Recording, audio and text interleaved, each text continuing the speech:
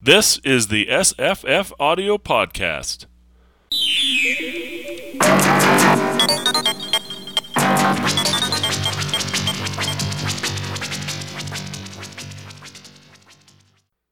Hi, I'm Jesse. Hi, I'm Paul. Hi, I'm Marissa. Hi, I'm Evan. Sorry, Evan. We're going to talk about Philip K. Dick, a comics biography by Laurent Queyssi and Mauro Marchesi. Oh my God, my European pronunciation is terrible. I know how to pronounce Philip K. Dick. This is a comics biography from NBM Graphic Novels, which apparently stands for Nantier, Biel, and Minutushini. NBM. Graphic Novels I read a lot of comics. I'd never heard of this company before. But when I saw that there was a Philip K. Dick comic biography, I said, we gotta do this. We did one for H.P. Lovecraft. And that was a really good one. And I really like this one. What do you guys think of this? Yeah, I enjoyed it. I found this as fascinating as the Lovecraft one. Very different. I want more of these. I was rather disappointed in this. I understand the disappointment. I think I understand why there's disappointment. One of the things that I find disappointing about it is it's not Philip K. Dick's stories. It's Philip K. Dick's story. Totally. I felt the same thing. There's definitely major things missing from it that I really wanted in there. Well, you knew there was trouble right away when you got this meeting with Ridley Scott, right? So it's all flashback, right? We start with it's when he saw Blade Runner, right? Mm-hmm. And he writes, Ridley, I have my reservations about your take on replicants and a few things in the screenplay, but what I just saw blew me away. Now, apparently this is really his point of view, but it's this author, I don't think understands what Dick's opposition to the portrayal of androids in the movie is. And I think that's the case throughout much of the book. I don't want an intellectual biography or a survey of his works either, but I want to understand, or I want some insight into Philip Dick's perspective. Yeah, that's what's missing. It doesn't have a perspective. No, it's true. I'm not sure who the audience for this is, to be honest. I think if you're a fan of Philip Dick, if you know his story, if you know the Easter eggs, if you know what Ubik is and the spray can and right. All the Easter eggs are there for you and you can read it and say, oh, I know that, or that's cool. If I picked this up as someone who just heard about Philip Dick and wanted to learn about him, I don't think I'd know what's going on. Yeah, it's very interesting. Like, who is it for? So, one of the things that I have a problem with when I see documentaries about Philip K. Dick is they do exactly this, right? They say, here are the events of his life, and he had this experience, right? And then usually they try and do something trippy, like that happens in here.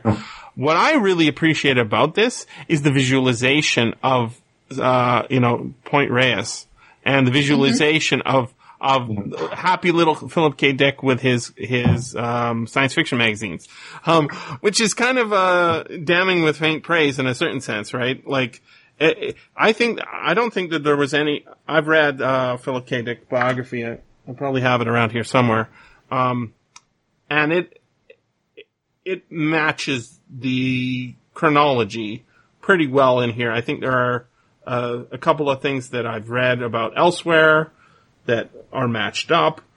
I like that it's other than the flash forward and jump around here and there. I just really like seeing the buildings, like architecture. Yeah. That's what I enjoyed about it, is like just getting like all these things we already know about, and I guess that's why we're maybe the audience for the book. Like, we already have the insights in the books, and just to see it all visualized and the clothing and the people sort of come to life on the page was really fun. But there was definitely so much missing, like the deeper insights. I was thinking, could it be improved by making it a lot longer? I would just be getting more of the incidents in his life, and I'm not sure that would be better.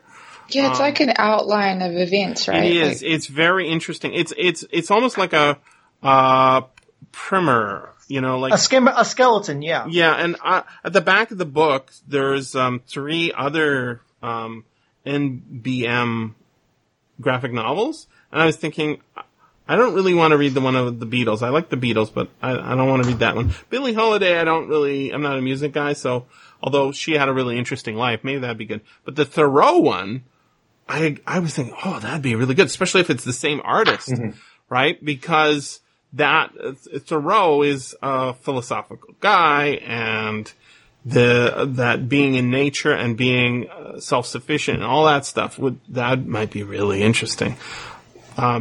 But I was thinking of the books when I was a little kid. There was a book series where it was, I can't remember the name of it, but it was a series of books where you learn everything about Beethoven, right? And then the next book is you learn everything about Einstein. I remember the one of Marie Curie, right? So you learn basically, it is an outline. It's almost like a kid's version of the history of a person. I can't remember. I'll ask my mom if she remembers the name of those books, but, you're not talking about the for beginners comic. No, book, sorry. No, but because when you said Einstein, I was reminded of this like graphic novel from the 80s called Einstein for Beginners, and there were other ones like Marx for Beginners, and they weren't for kids at all. They were adult. No. They're kind of like this, except they were in black and white. But they still publish those. If you go to the kids' book section, they still have huge all these little biographies for young readers. Marx for Beginners was not for kids, believe you me. I remember the books they had. They were just straight up biographies, but there was each historical character had a little like friend, like a demon that sat on their shoulder who was like a little animal, and would ask them questions at points in the narrative, and it was definitely aimed at kids. But that's what this kind of reminded me of. Now, I'm an adult, and I don't normally, like, I love handing Lovecraft stuff to little kids because it's cool. They dig it. What they don't, I don't think you can get Philip K. Dick until you're at least a teenager, because he's dealing with more teenager ideas rather than there's this scary monster and there's this a scary idea. But this is much more, so I have no idea who the audience for this is, but I really appreciated seeing and that's really, I mean, maybe that is damning with faint praise, but I really enjoyed seeing the spaces. And there's a secret I think I discovered on the last page, or very close to the last page, and then I want to notice if you guys noticed it too, because I think it was really well done. It reminded me a lot of this style of art. Reminded me a lot of Jason Burrows from Providence. He's very especially with the architecture. So the writer said that he took photos when he went to visit Philip K. Dick's neighborhood in Point Reyes and driving around, and I got a real sense of the neighborhoods and the places. And the spaces too, like him at his typewriter. I think there's a really good sense of space outside and inside throughout the. Yeah, and so I agree with your criticism, Evan. But this is so cool, guys. Okay, check out the very first page. This it's not numbered, so we have to go by just. So it says. I did find that as a weakness of the book. There's no page numbers. Yeah, I was almost thinking I should pencil these in so I can write them, but that doesn't help you, does it? Page 88 is not going to help you. So it starts 1334 Maxella Avenue, Marina Del Rey, California, December 1981, and we get a space, right? And then, Mr. Dick, pleased to meet you. I'm David Dreyer. I'm in charge of some of the movie special effects. This is my friend, Mary Wilson. That is a repeating theme, right? He shows up at some airport with a new girlfriend. And then, look at this, the third panel. This is so important. In this studio, we make the models for some of the movie settings.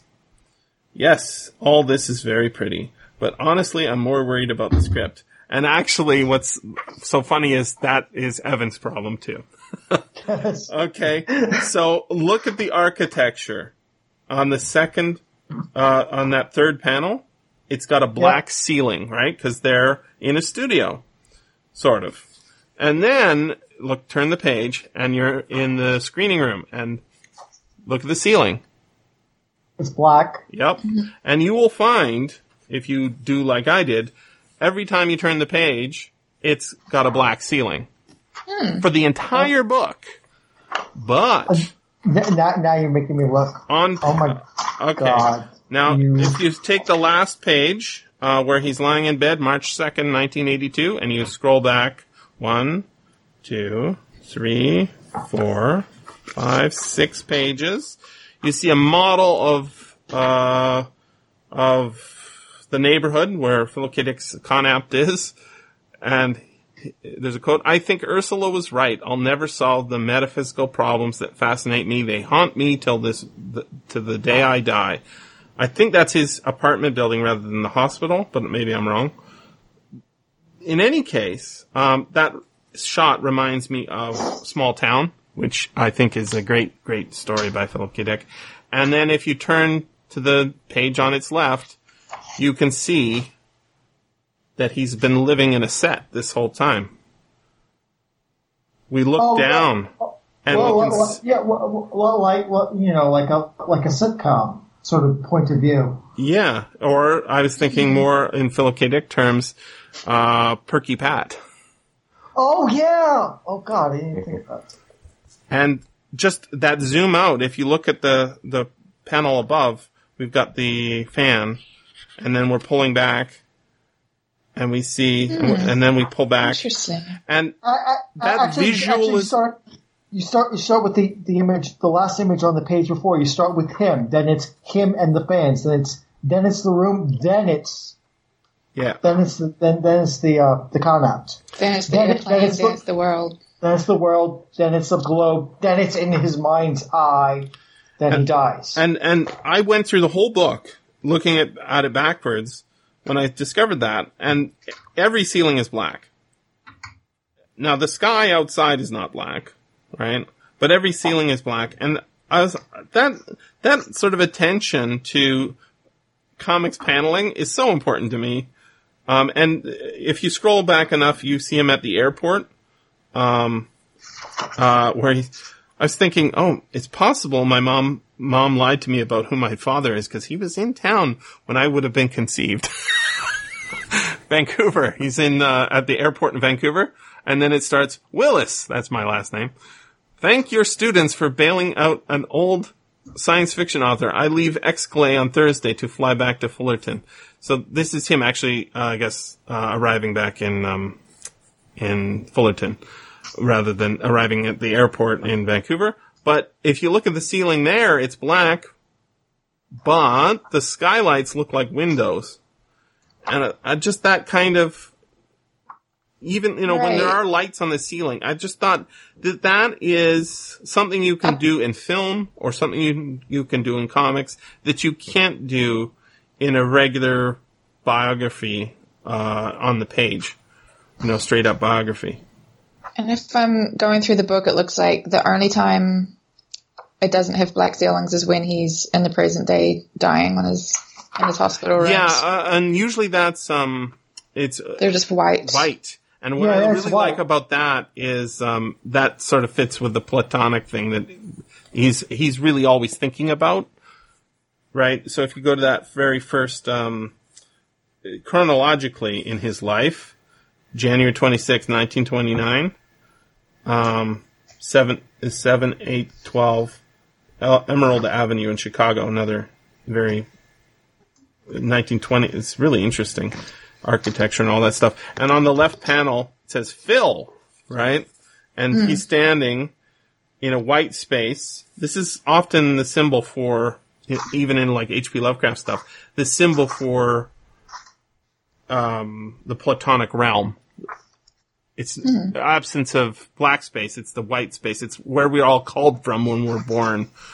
And then that theme occurs again and again sort of throughout the book, right? With that white page, him in the hospital bed, him in his bedroom. So, and even when he's outside with Mr. Tagomi, there's a color change. So, it's something to do with the graphic narrative and the color, which we didn't get in the Lovecraft comics biography. Really important, I think. I just thought that was really cool. Yeah. And I there's so many ones I wanted to take pictures of while I was reading. I only did a couple. But yeah, some of them are really beautiful. And his expressions, like on that one where you say like his name's been called and he's standing in a white space, like I just love that whole posture and expression where he looks kind of like startled and confused. They're calling my name. Yeah. And really I'd not heard of this. I mean, I knew about his little sister and stuff, but the Meemaw hiding in the bathroom with the baby. I didn't know that bit either. No. Did you know about that, Evan? Not really. Yeah. I mean, I may have read it in a biography a long time ago. Does it? Let me look at their bibliography. It's just a few of the ones I've read, but yeah. I kind of wished for that as I was going through. I kind of wanted footnotes or something so I could look up where he got the stuff from. There are quotation marks around things that are, directly quoted sometimes, but, and sometimes we've got exact dates and sometimes we've got, just, years. And then it says 6 months later or whatever, or the exact date. So there was some interesting things like, the things that I thought were missing, like, I guess like some of the details, like I really wanted to see him thinking about androids or simulacrum or it's not spiders. really. Like why isn't there a spider in a mug? Like all these little things, that would have been the light so good. switch. Yeah. I mean, there's the bit with the three stigmata, but yeah, there's a lack of it. It is otherwise. I think it's the same syndrome as Evan always points to. A lot of people focus on his late stuff, and so when he gets the bottle of he's stealing his mom's pills. I didn't know about that either. He's stealing his mom's pills, and he's also taking speed and all that stuff, and then he sprays the Ubik on the pills and then eats them, and then there's another spray where the guy's freaking out about bugs under his skin. Yeah, that one. Yeah, that was clearly a reference to Scanner Darkly. Yeah. So there was like those big references. I was really looking for smaller stuff that I didn't really find. Yeah. Again, that's what I like. I think those are Easter eggs for people who know. I tried to imagine. If I didn't read Ubik, if I don't know anything about it, and I see the reference. I read this, there's really this can of something called Ubik that he sprayed his pills and his paper there. And then there's a little quote from he typed up this, and this, I guess that's text from the book. I don't quite remember exactly. Maybe it's from exegesis later or something, but I'm guessing it's from the story. But still, I don't know what Ubik is supposed to be. And it's there for the fans. Yeah. And so I read this very carefully, trying to imagine if I gave this to my daughter, could she have a conversation about Philip Dick with me? She would know he had a lot of wives and a lot of kids. Yep. And that's the interesting. Somewhat valuable, I guess. Hanging out with those hippie drug users for a while. It was fun seeing like, this 18-year-old Tessa sitting on his lap and stuff. It's just funny to see. But then you got this Tagomi scene. Yeah. This Tagomi scene, which I found myself really drawn to the wordless panels, like that page. Yeah. Where there's no dialogue, where it's just him in the spaces. I think that those are better. Yeah. So this is like one of the things that I didn't like about it was the dialogue. Like I really didn't. I thought that it was all very like on the nose and kind of awkward in places. Like it's translated. Which is part of the explanation. That's true. Stilted, I think. Yeah, and kind of everyone is very happy and just talking very directly to each other. So I was kind of hoping for a little bit more where I could like engage and interpret and, use your knowledge of Philip K. Dick to understand what's going on. And it was a little dry, I guess.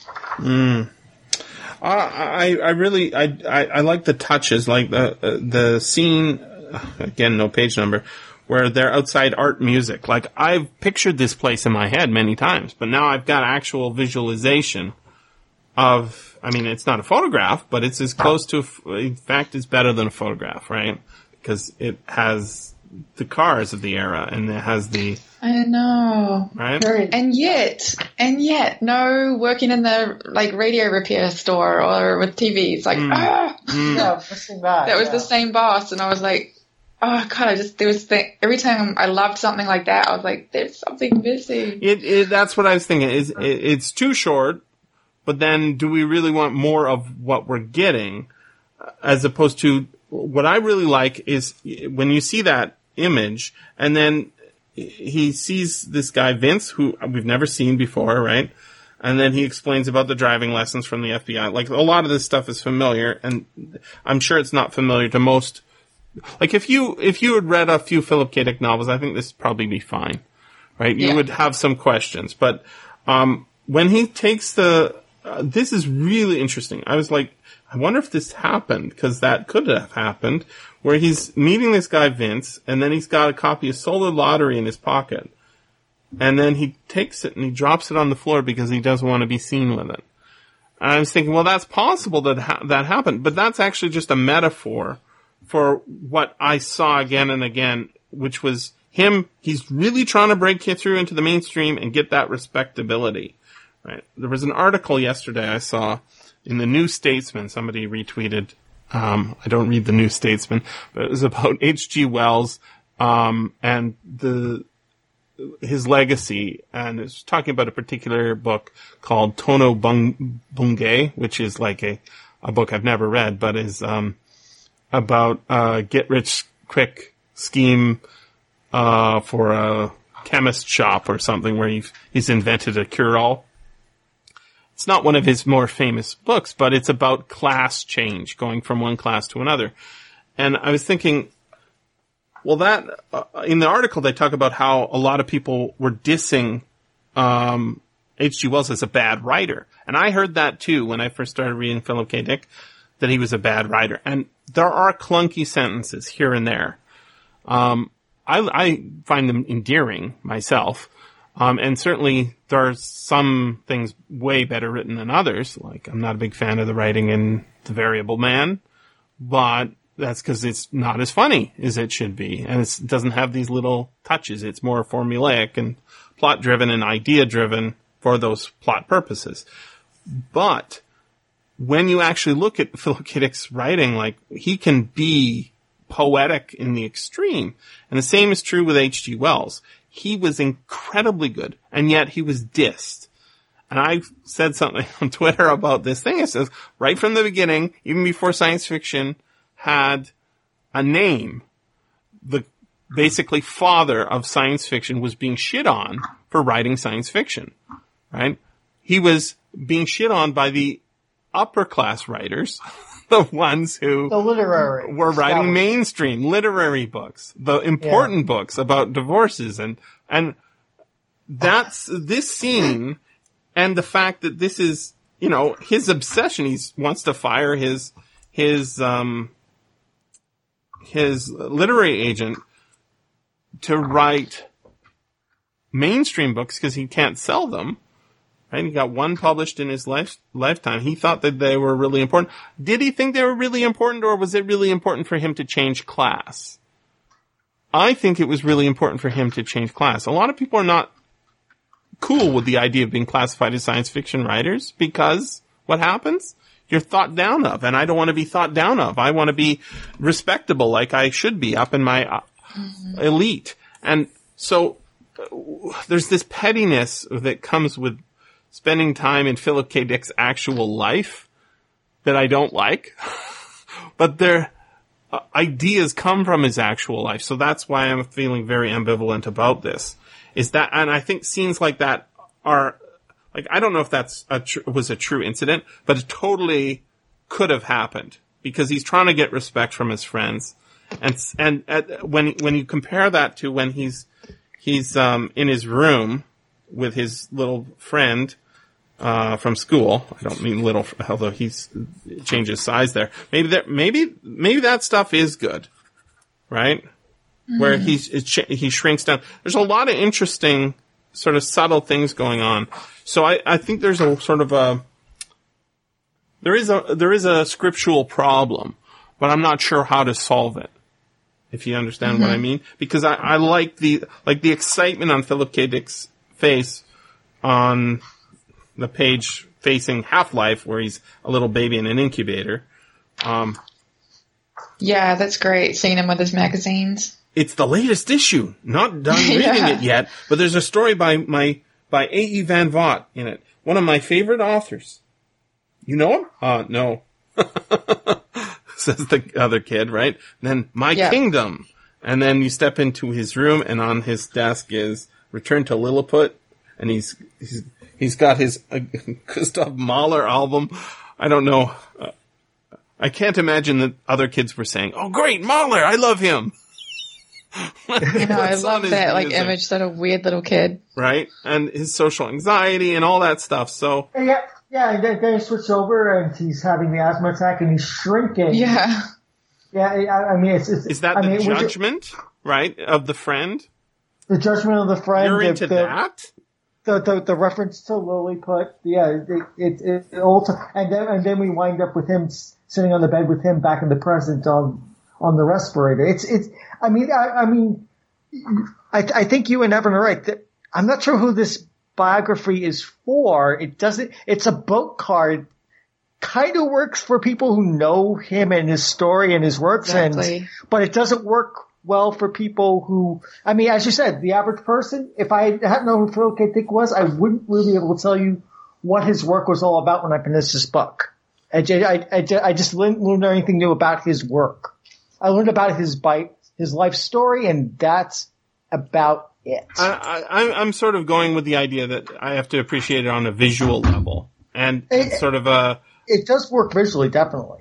I mean, it has a good way of telling the story. I think what the frustration is, what story it is telling. Well, it's telling it well, but not necessarily the story we want. Remember Jason Eckhart's illustrations and the framing device used in the H.P. Lovecraft biography that we did a show on. Is that it's a show, right? It's a sort of a stage play, and all the people are testifying as to what H.P. Lovecraft's life was like. I think we have a lot more information about Lovecraft's life than we do about Philip K. Dick, which is kind of hilarious given that we have video of Philip K. Dick and recordings and, lots of letters, but it's because Lovecraft just wrote way more about what was going on and took tons of notes. If Philip K. Dick did that, we don't have access to it. I'm pretty sure he didn't write as much as a letter writer. But I think that solution couldn't be solved in the same way here, because Philip K. Dick's stuff is so. I mean, one thing we could be doing is we're trying to market the book, which I don't think is a good idea. Right? That's not our job to market the book. But we're saying, like, why does it work? Why doesn't it not work? I really like that Lovecraft biography because it was densely packed. It did visualize some stuff, but we got a lot of stuff about his interactions with other people. Whereas Philip K. Dick is very internal in here. And this is more about the events that formed his internalization. So the famous scene from his life, I was just flipping around, so it's, I don't know, just a little under halfway through, where he sees a giant metal face in the sky, right? Right. These 2 pages worked incredibly well because there's almost no text, and we see him see the horror. I love the lines on the road and the that you see that it's a modern setting, and then you see him running to the shack, and he closes the door in fright, grasps his head, puts some typewriter paper in the typewriter, and starts writing. That, I think, does the connection. That, we can see almost if we take out the rest of the dialogue where we see, on the next pages, them going to visit the father, and then opening the door and he's got the gun in his hand, apparently a real incident. It wasn't how I pictured it in the other book, but it's good enough. And then the wife, or ex-wife, and the kid, that, I think, is powerful. But yeah, the dialogue helps us, I guess. When I see Harlan Ellison and they have the long telephone conversation, notice that Harlan Ellison... That scene was so frustrating for me, too, though. I don't know, maybe I'm coming at this as just the way I'm trained, and the biographies I've read. Mm-hmm. These things got to be explained. So this conversation, okay. Yeah. Well, who knows who Dangerous Vision is? I know what Dangerous Vision is, mm-hmm. but how many people out there really do? Then there's this line, if only you could read the story Farmer sent me and Delaney, a masterpiece. So this is Riders of the Purple Wage and I and Gomorrah, right? Mm-hmm. They're both really interesting, great stories, but how many people know about Riders of the Purple Wage by Farmer? I mean, and then even the shout out to Roddenberry, it seems it's kind of fan service. Yeah, that's what there's a good way of putting it. Yeah. What I think that these things actually happen, but I also think what's interesting here is that he hasn't read Philip K. Dick's entry. Philip K. Dick hasn't mm-hmm. read the entries that Harlan Ellison is talking about, and yet they're kind of colleagues, but they're separated by this distance, right? And you can see that when they pull the panels together or parallel, sometimes they're in the same panel, right? That sort of mutual success, we're achieving mutual success, is then destroyed when he gets off the phone. It's almost like the worlds are fake, and I agree with everything you're saying, Evan. I'm so appreciative of how many scenes where he sits on the couch, right? Mm-hmm. When they take the furniture away, those are all good scenes. Sitting at the desk and actually doing the typewriting. What I would say is if I was going to fix this, I would cut it off at a certain date and not by the second volume, which is about his later life, because I'm much more interested in his early life than I am in his later life. There's nothing about his dad in here. I think we just don't know. And that's probably why it's so heavily weighted towards the back. I feel the awkwardness of what you're saying. And this isn't even fan service. It's just facts, right? So when, the two teenagers are at the party and Tessa says he's got a certain charm, and at the same time you feel like looking after him, and then her girlfriend spits beer out of her mouth in a spit take. Bet you $10 you won't go over there and sit over on his lap to cheer him up. Can I have a seat? Sure.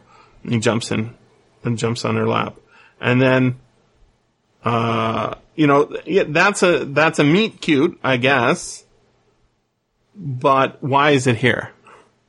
Because it's a fact we know about his life. So I'm not sure that this could have been done a lot better.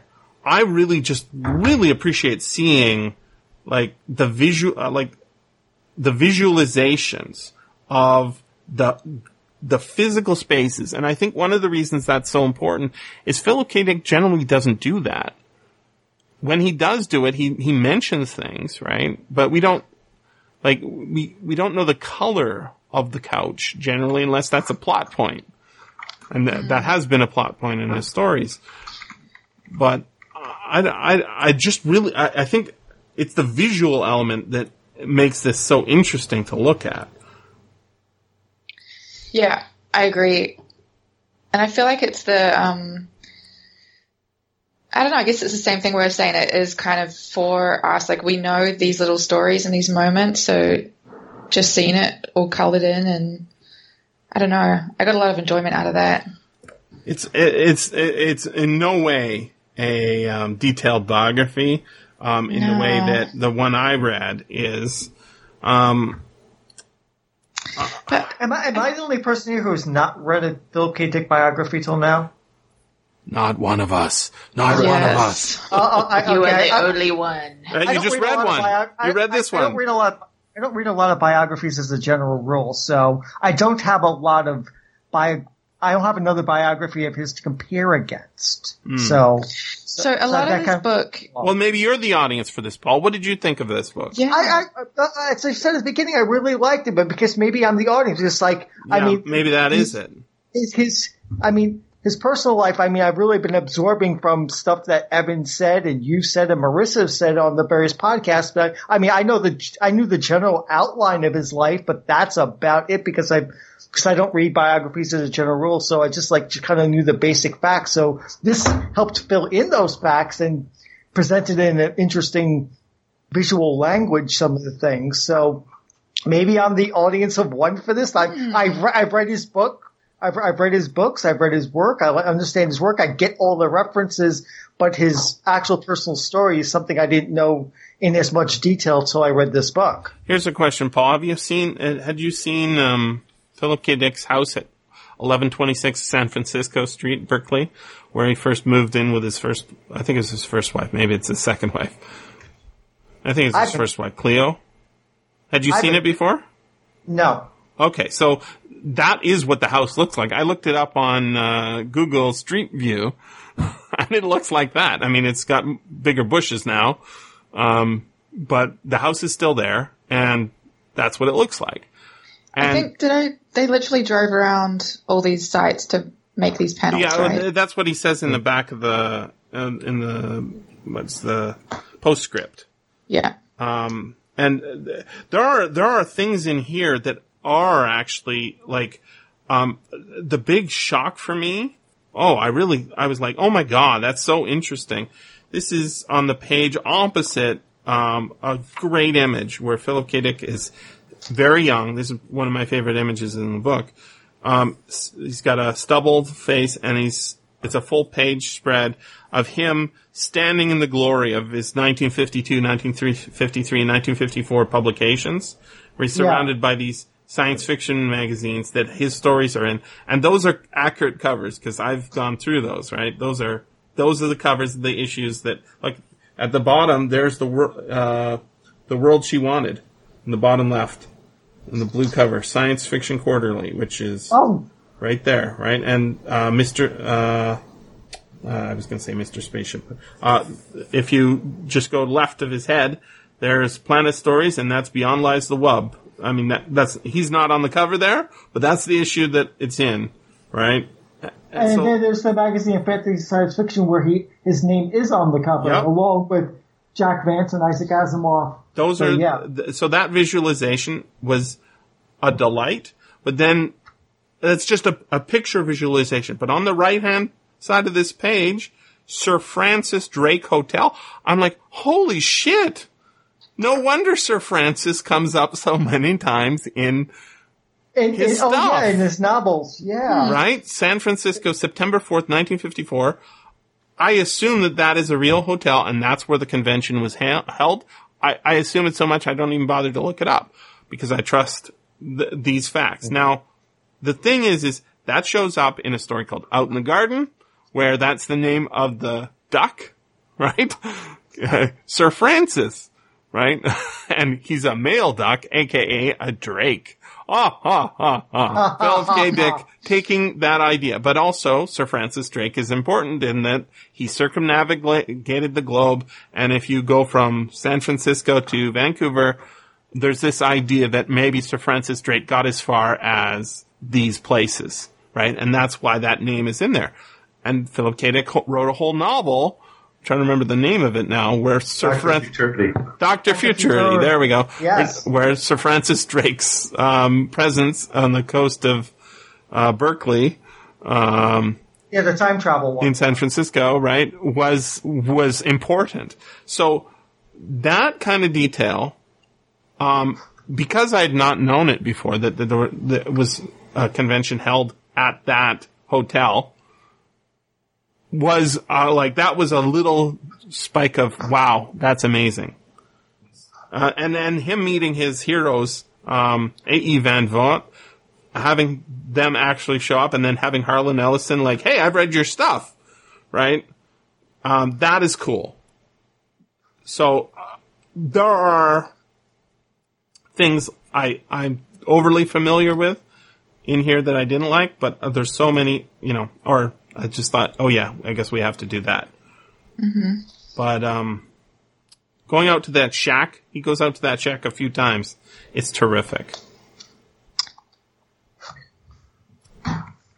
There's also, I feel like... Wives leaving him. That's another ongoing theme. Yeah. And I feel like revolving door. They took a lot of this from Anne's biography. That's all the wife stuff, and so many of, even some of the dialogue is directly from her, and because he did write a lot of letters to his girlfriends and wives and daughters, and to his mother.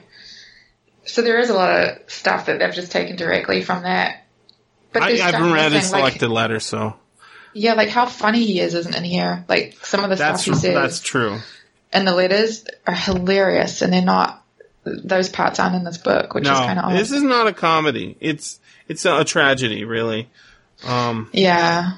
And there is it's a little bit too self-oriented, which is funny because it's about somebody else, right? The people, it's about his internal stuff a little bit too much, but, just them going to a Chinese restaurant and seeing a 1949, store where he works. Yeah.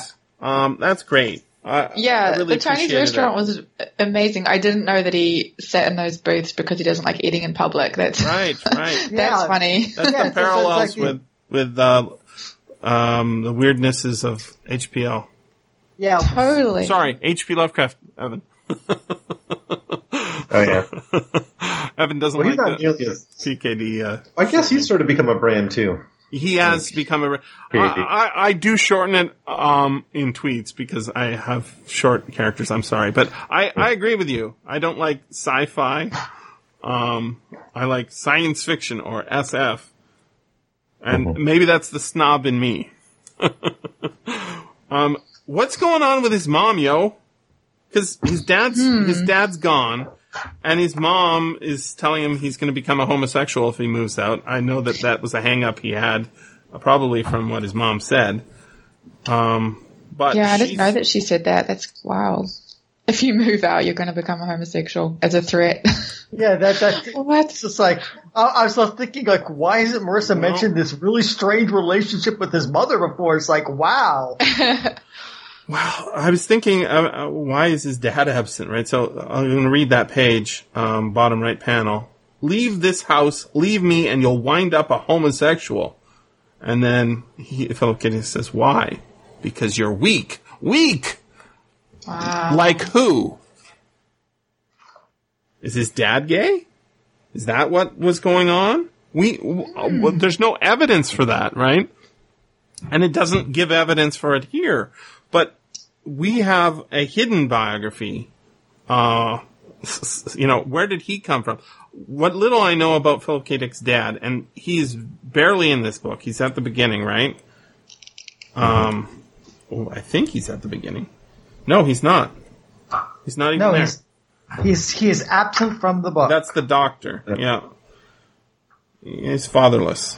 Okay, so he's surrounded by women growing up. They moved across the country. The only thing I know about him from his biography was that as a World War I veteran, he had a gas mask that apparently might have frightened Philip K. Dick and sent his mind going. And, and that's about all I know about Philip K. Dick's dad. So the mom's definitely traumatized in some way. I don't know. It does concentrate on his later life a little bit too much for my thing. But I think that's what people. I think that's what people. The authors think that people are most interested in, because that's what most people first connect to him is either through his later weirdness or through Blade Runner. And rather, I mean, I've enjoyed what we've done going from the beginning and looking at his stuff from the beginning before ever touching that later stuff. But for a lot of fans, I mean, he's Blade Runner and Man in the High Castle and weirdness at the end and not much else. And so so a biography is going to focus on that, and it starts with Blade Runner, and we have the scene with Tagomi, and we have the later weirdness, and that's what the biography focuses on, because that's what they perceive the audience is most interested in. Yeah, I think this would be a good contribution if they could have nailed the later weirdness. That would be a public service to clearly explain that for someone who doesn't want to work through the exegesis or those Valis novels. Well, I appreciate you doing that for your podcast. What's going on? Because I do think there's a set of ideas that he was playing with, right? And it's just a bit opaque for, I think, a lot of people. And I don't know, for some, maybe that's what's attractive about it. It's just like weird ideas. I just flicked through Anne's biography while we are talking, and there's tons on his father in the back of that. Really? Which I don't remember offhand, but there's stuff about his dad taking him to a radio station and Philip K. Dick wearing a cowboy suit and all this stuff. So I don't know why it's not in the comic version. Well, I think, they have to pick a number of pages, and but just a couple panels. Paul's right about that. There's a lot of him lying in that bed, right? And that focus on the end. Yeah. I'm glad that didn't happen in the Lovecraft book, where he's lying in bed dying of colon cancer. That's not so fun. No. And he minimized that interaction with his world. Just not showing up for regular night walks or whatever. But I cannot underestimate the value of seeing what those houses look like. When Philip K. Dick moves to Point Reyes, this makes me want to go there, because I've been through San Francisco. I wasn't really big into Philip K. Dick when I did, but my friend Steen, he went when he was driving across from Ontario to California. He stopped in the town where Philip K. Dick is buried, and I said, you gotta stop there and see, right? Because I hear his grave is in that town that you're going to be going right near. And he did, and he took a photo, and that was kind of cool. And I was thinking, why is he buried in Colorado? And his whole life is California, right? He's got that little incident in Vancouver. He's got 2 trips mentioned in here to, shown in here to France for 2 conventions, right? Pretty sure it's 2. But it's mostly he's a California guy living in California. The art in here, I don't know if you guys have read it, but you've probably seen the movie. Or if not, you should, because it's a good movie. Ghost World. Have you guys seen that? No. Oh, it's so good. It's Steve Buscemi's in the movie. I'm trying to remember the name of the art. Clowes. Daniel Clowes. Clowes. I should just type it in, and then I'll bring it up. The art style reminded me a lot of that. Clowes, Ghost World. Sort of spare, but you can recognize the characters. Oh yeah, really good. Just type in Ghost World, Daniel Clowes, Clowes. And it's basically the same kind of lifestyle where, you could live outside if you had to, because it's California, it's warm. But you don't. You hang out inside in the suburbs, and live sort of around. And that's what the movie's about, and that's what the book is about. It's just about some weirdos hanging out. But it's profound in that they're making connections, especially older men and younger women, which is a Philip K. Dick thing as well. But yeah, so in the movie, which is sort of just a slice of the Ghost World comics, what's that actor? Steve Buscemi is sort of this older weirdo who a couple of teenage girls sort of hang out with. And he's geeky, in a old, grizzled sort of way. And they're geeky in a young, teenager girl sort of way. But they're friends. And it's kind of like a let's get married version of Philip K. Dick. And that sort of California aesthetic, maybe you guys are all much more familiar. Marissa, you're in California right now. You're much more familiar with it than I am. Paul, you've been to California, I assume. I lived in California for almost a year, so there you go. So it has a vibe that's different than Vancouver or Seattle or I'm sure or New York or Minneapolis. That's for sure. All sorts of places I've never been. It's not Hawaii and it's not Europe. It's its own thing. And I appreciated seeing this, especially the area around San Francisco in this book. I've said it so many times now, but, and there's so many beautiful images. I'm just turn the page and I find, one of his wives, I don't know which one it is. Oh, it's Cleo, storming in from her truck, it's a car. It just looks like a truck. A few months later, storming into the house. Philip, where are you, Philip? Cleo, what are you doing here? He's at the typewriter. Is it? Christ, Philip, don't I count for anything? You cheated on me, left me, and since I'm a nice person, I let you have the house and went back to Berkeley so you could live with your new wife. Please, Cleo, calm down. I left you everything, Philip. Everything. Even the house. All I took was the car. And you, Cleo, what? Have I no idea what? You promised you'd bring me the car title. Right? I was just counting on. Yeah. Oh, how cool is she that she was going to those workshops for him to learn writing stuff and bringing him back the information because he didn't want to go and because his social anxiety was so people. Much. Yeah. But the reason I started reading this is because that first panel, she's walking towards the house. She's got this green glow around her head. It's just beautiful. That color green with that purple dress. Oh, yeah. It's just beautiful. And it's great. The panel designs, I mean, I don't buy comics for... I read a lot of comics, guys. I don't buy comics for the art, because if the writing sucks, it's no good. Even if it's great art. The writing sucks, I just get mad. If the writing's okay and it's really good art, I'll probably keep reading it. But if it's the greatest writing and the panels are terrible, if the art is terrible, I will just stop reading it.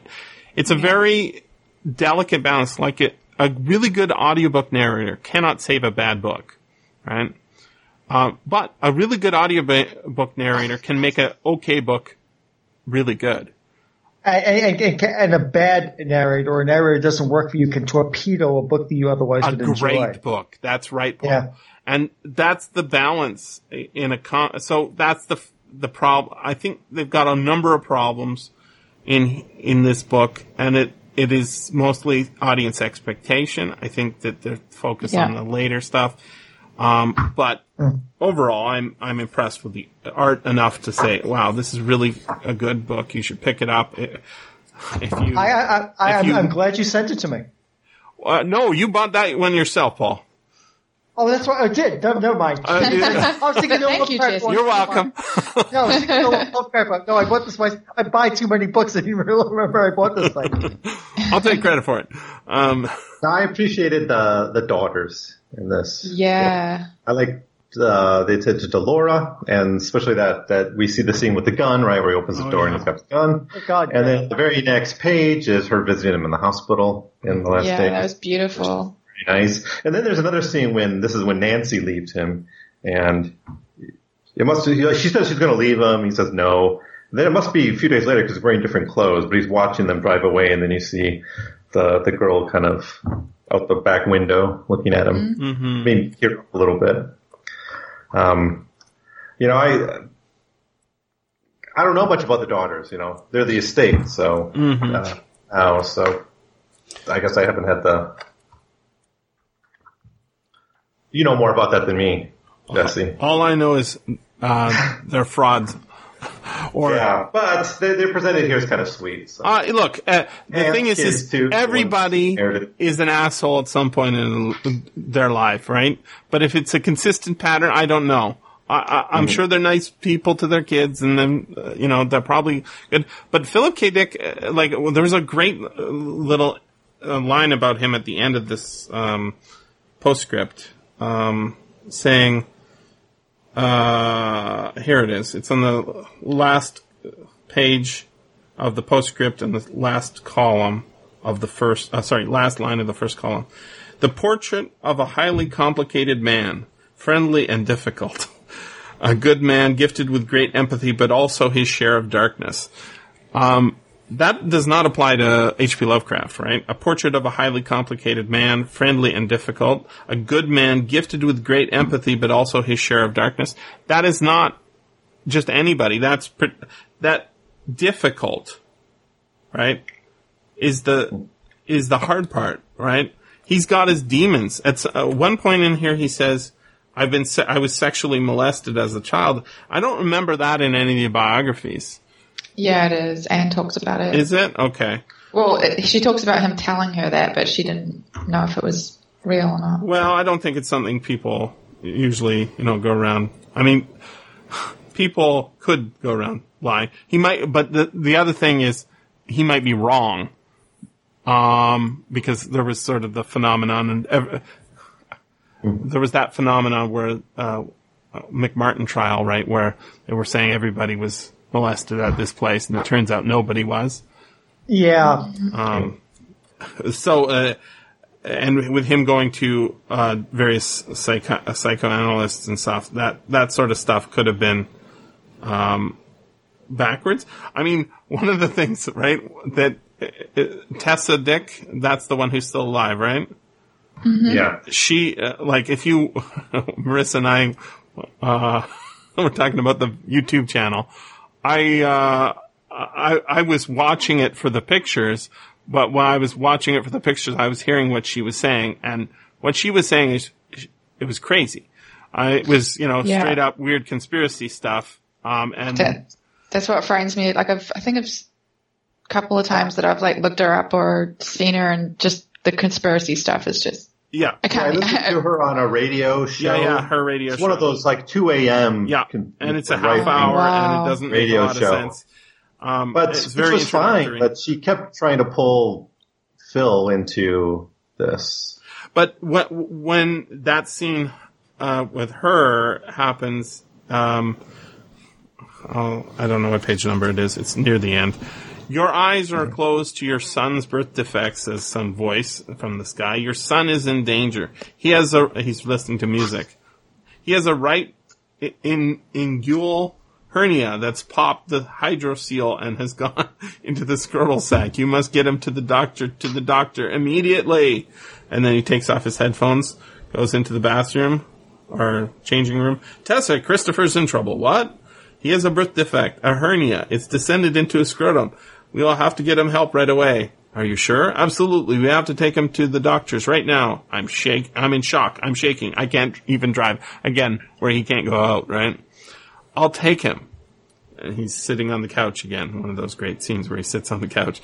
Well, he has a hernia on his right side which descended into his scrotum. We have an appointment for an emergency operation tomorrow. So, this sort of thing, to me, is not a sign of divine revelation.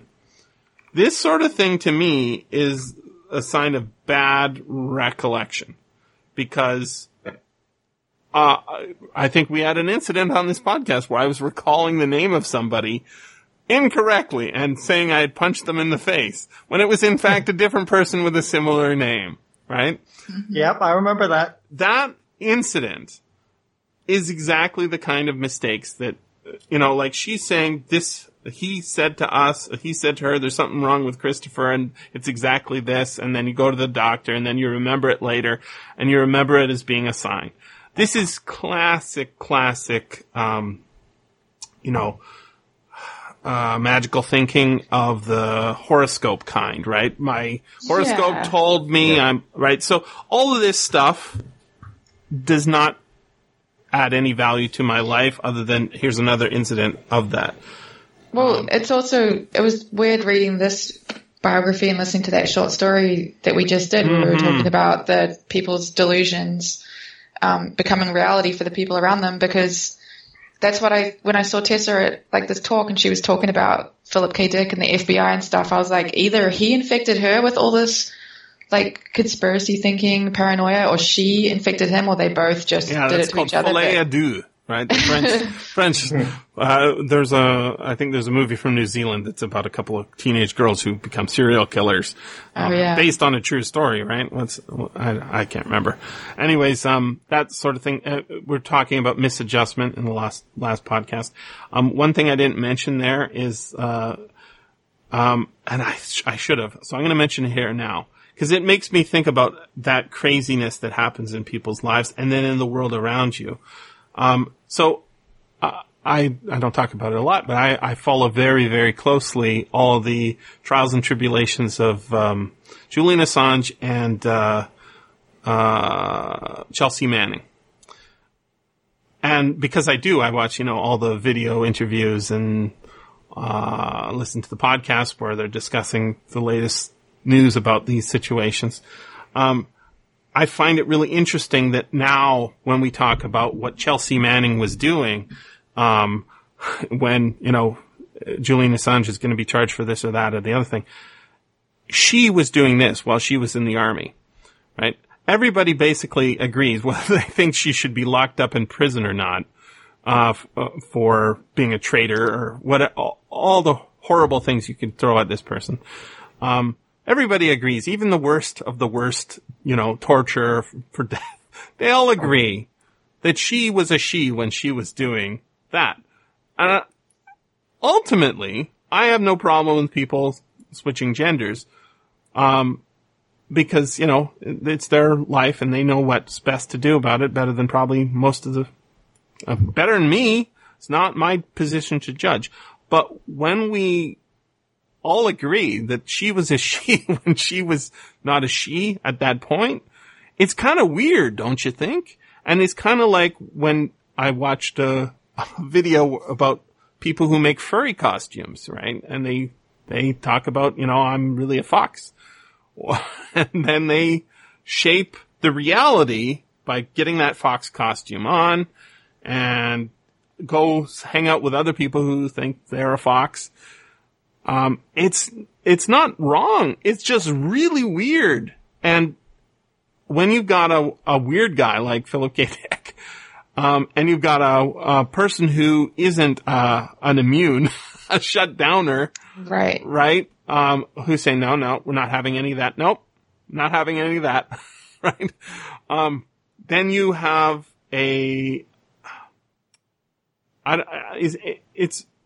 it's almost like anti-creativity, right? This is the thing kids have, right? That we all lose when we grow up a little bit. We lose the ability to completely immerse within our fantasy. Mm-hmm. Uh-huh. So, in role-playing games, Paul, I'm sure this has happened to you many times, where it just gets so late in the day that, people's bladders get filled up enough and they just aren't their character they're role-playing anymore, right? They fall out of the immersions. That's right. Speakers, we gotta wrap up shortly. I gotta go. We're falling out of the immersion right now. Yes, I'm falling out of immersion. That was a very meta move, Paul. Very nice. Yeah. I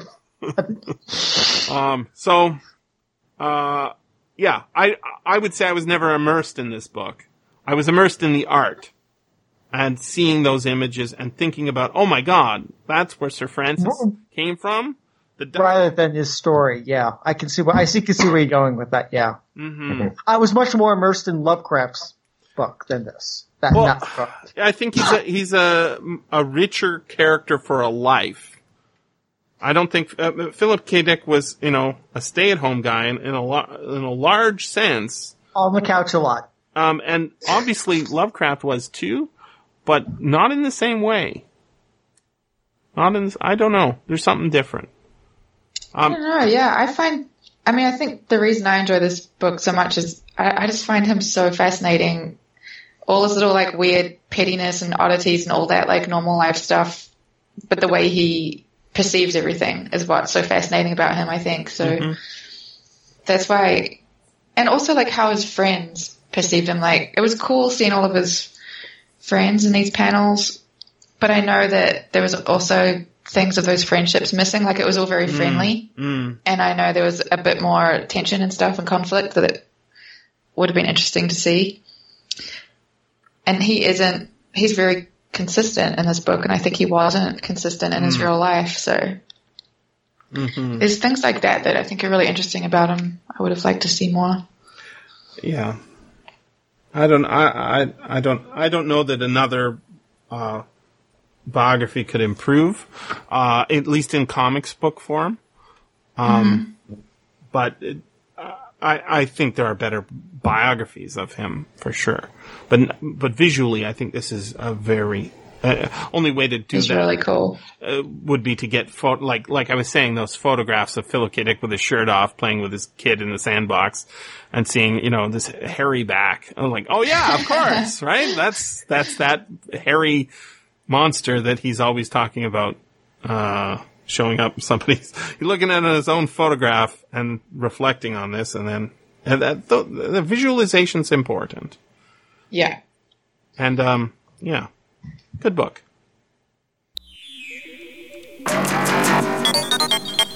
This has been the SFF Audio Podcast.